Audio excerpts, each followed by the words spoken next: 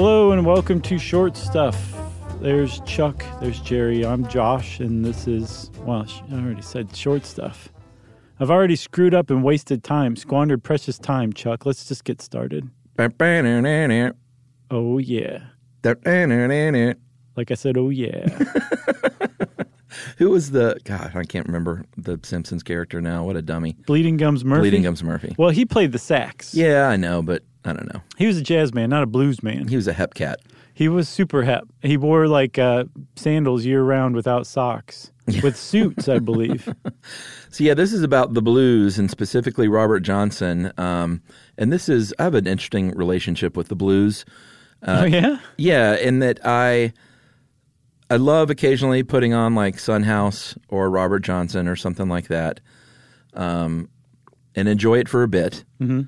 But then I have to turn it off. And I also recognize that blues is the foundation of rock and roll. Sure. Like, full stop. Right. But I also hate, like, I just call it the Blind Willie's Blues. It's a place here in Atlanta. This legendary blues bar where, like... It's like the blues version of smooth jazz. Yeah, it's like where you see, like, the 52-year-old in flip-flops and cargo shorts up there playing the blues. Mm-hmm. That's the stuff that makes me hate the blues, despite loving rock and roll and recognizing that blues is the foundation of that. I'm with you. So you can be selective. It is complicated, actually. That's really, really good way to put it. All right, so we're talking about Robert Johnson and whether or not he sold his soul to the devil at the crossroads to gain more talent as a blues guitarist and singer. Spoiler, that did not happen because there is no devil. What? I've wasted my life. But we're going to talk a little bit about Robert Johnson's history and he's certainly a man who sang the blues for a lot of reasons. Yeah, he had a pretty rough life. So he was, as a little kid, he got moved from place to place, mostly between little towns in Mississippi and I believe Memphis. And he lost his dad early on. I think his dad left. His stepfather abused him, and he just kind of had it rough, especially after he became an adult. He married his girlfriend, Virginia, and they had a kid, and Virginia and the baby died during childbirth. And so he kind of got unmoored after that and very, very quickly started singing the blues more than ever and became a pretty hardcore alcoholic, I believe, as a result. So, yeah, he definitely had it rough, and he lived the life that you could live to be the foundation of the blues, basically, which he grew up to be. Yeah, and they think he's a member of the 27 Club, mm-hmm. Perhaps the first even, if you really think about it. Yeah. But he died at 27 years old, supposedly and records are tough on guys like Robert Johnson, but supposedly was poisoned by the husband of one of his lovers when he was 27 years old. Right. So, but in that time, though, he managed to create like a body of work that, like you said, is basically pointed to as one of the major blocks in the foundation of rock and roll. This is in the 30s that he was playing prolifically, right? Yeah, and he followed in the footsteps of. He wasn't the first blues guitarist by any means. No, he wasn't. And in fact, there's this story, and this is the whole thing where it's like, why did he sell his soul to the devil? What's the story? We're going to tell you this story.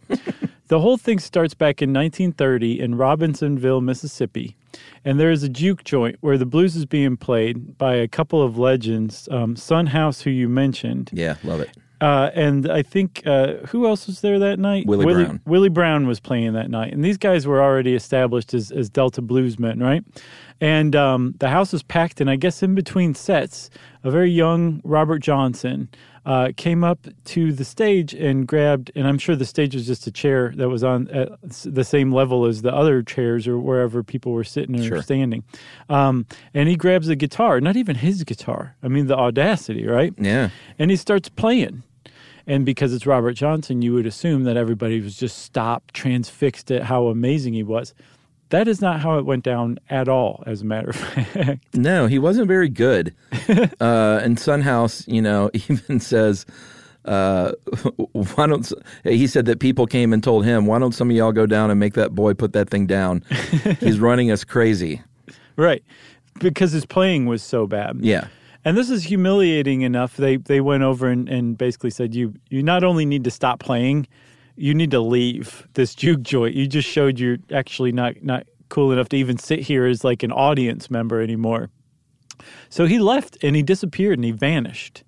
And then a year later, As legend has it. right, at another blues place, again, Willie Brown and Son House were playing, and Robert Johnson shows up.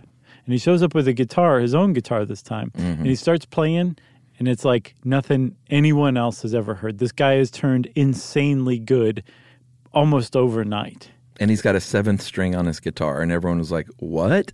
Yeah, and he used it to great effect. Eric Clapton put it kind of succinctly. He said that he was simultaneously playing a disjointed bass line on the low strings, rhythm on the middle strings, and lead on the treble strings, which had the effect of sounding like there were multiple people playing when it was really just him on that 7-string guitar. That's how fast and how varied the music he was playing was, and no one had ever heard anything like it. Yeah, so the legend is that he went down to the crossroads during that time, sold his soul to the devil, and Satan granted him with these special talents in exchange for his soul. But like you already spoiled, that actually probably didn't happen. So should we take a break? We should take a break. We'll do some more explaining when we get back.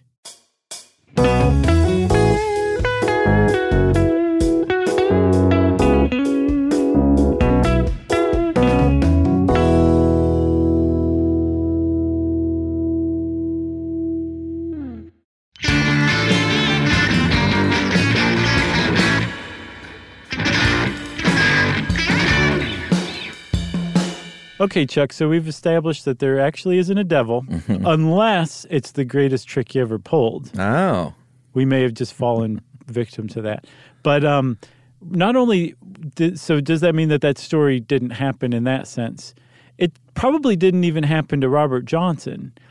There seems to have been a case of mistaken identity, because there's a story of an earlier blues man who's not related to Robert Johnson, but had the same last name. His name was Tommy Johnson. And if you're a fan of the movie Oh Brother, Where Art Thou? Yes. And you were only familiar with Robert Johnson like me, you may have been wondering all this time why they didn't just call that character, Tommy Johnson, Robert Johnson, since he was clearly based on Robert Johnson. Well, it turns out I know now that the Coen brothers did their homework.